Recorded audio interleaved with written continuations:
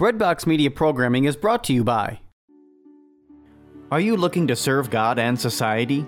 Consider putting your gifts to work as a lawyer. Ave Maria School of Law has been educating faith-filled lawyers for over 20 years. Ave Maria School of Law is committed to training lawyers to use law appropriately around the moral issues of our time. Visit avemarialaw.edu to learn more about integrating your faith with a law degree. This is Tim Staples of Catholic Answers. I'm excited to let you know that I also teach high school apologetics for homeschoolconnections.com, an online Catholic curriculum provider. There are also recorded independent learning courses at homeschoolconnections.com. Whether you take apologetics with me, literature with Joseph Pierce, or philosophy with Bill Donahue, or any of the other 400-plus courses with homeschoolconnections.com, it's a great way to get Catholic learning for your family.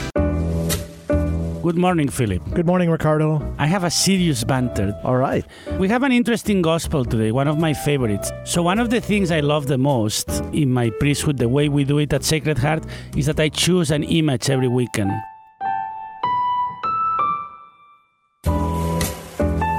To reflect on the scripture. And this gospel brings to mind one of these paintings that I have used in the past that got me in touch with the author also, and now we bought some paintings from him because the walls of the church were very naked. Should I be worried when I say that one of the most engaging things in my ministry is actually to choose images for the week?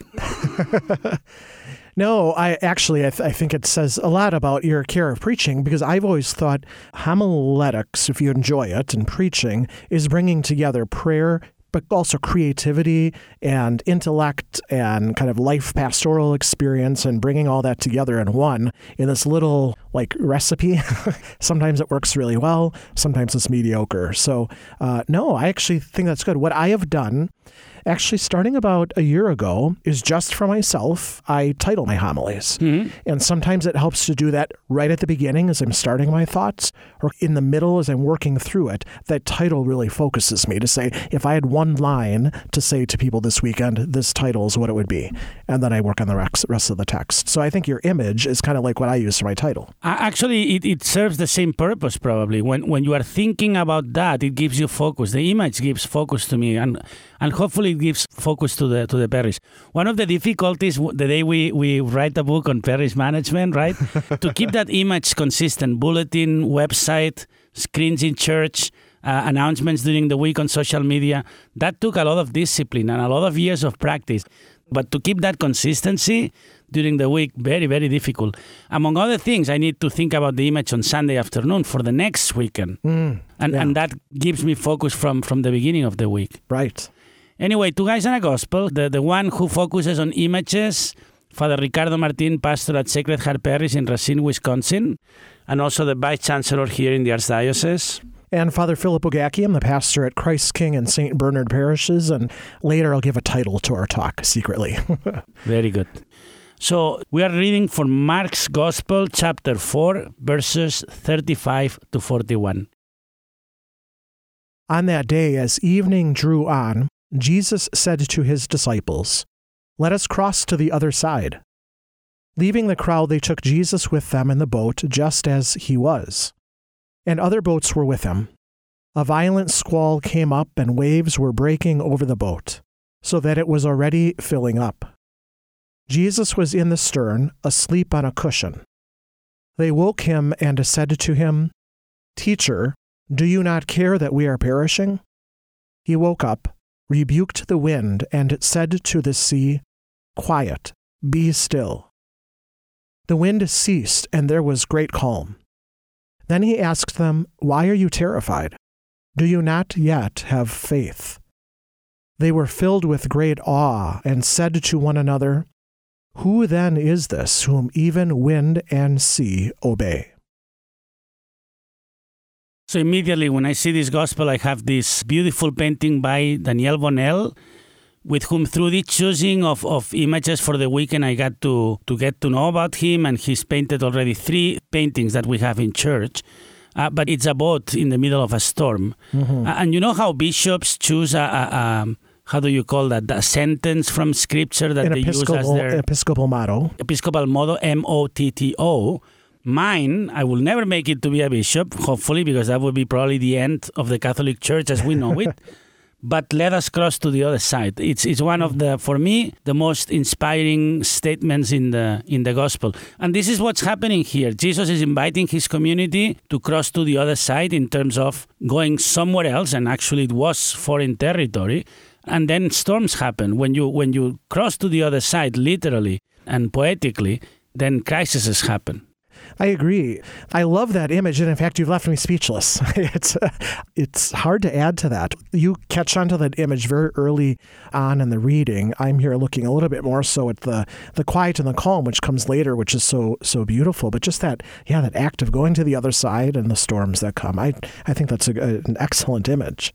Maybe I'll propose something I've thought about at points, that this is really, certainly is a gospel of comfort, but also just a sense of comfort in, sometimes we sit in the storm. We sit in that rocky boat and we have to sit through the storm and ride it out. I kind of think the human temptation, the contemporary human temptation is, I want an unconfronted life. Stresses or difficulties are a problem, rather than a part of growing in trust, a part of life, a part of growing in holiness. I don't know, just that I always think about that image of sitting in the boat, and of course, Jesus is with them. Well, I've always thought about decisions I've made in my life that have been followed by times of crisis, and how you need to keep calm and not let the shaking of the boat really change your mind. You did the right thing. You did. You thought enough.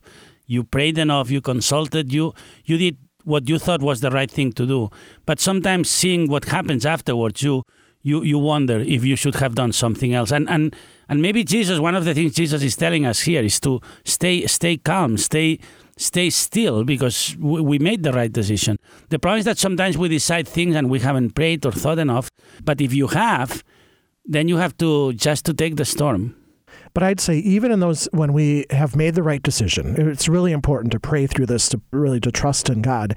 But we still can have this emotion. There's a great line in there. The disciples say, "Don't you care that we're perishing?" It's such a very human and angry and upset response. And I've been there as well, where I'm doing the right thing, and is still in frustration, I will say to the Lord, "Don't you care?" Really, just a little bit of help now, Lord, would be just great right at this moment. And that's what they're saying right there. It's just that there's a lot of human things happening here. Absolutely. I like that point very much. I will write it down, like you do sometimes. But yes, I think it's a great point. The other thing is that how do you translate, Jesus says, have faith.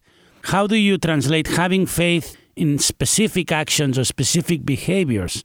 St. Ignatius, the founder of the Jesuits, used to say, in time of storms, do not no mudarse, don't change, don't move, don't go anywhere. And it's one of these things that translate having faith into specific behaviors and actions. I don't know if I'm explaining this well. No, in fact, that piece of spiritual advice has been a really important part of my life. I'm happy to hear you're aware of it as well, and that I give to others in times of crisis. As sometimes people come to us or we're in ourselves, be careful with major decisions. Mm-hmm. It's not the time to sell the house. That's not the time necessarily.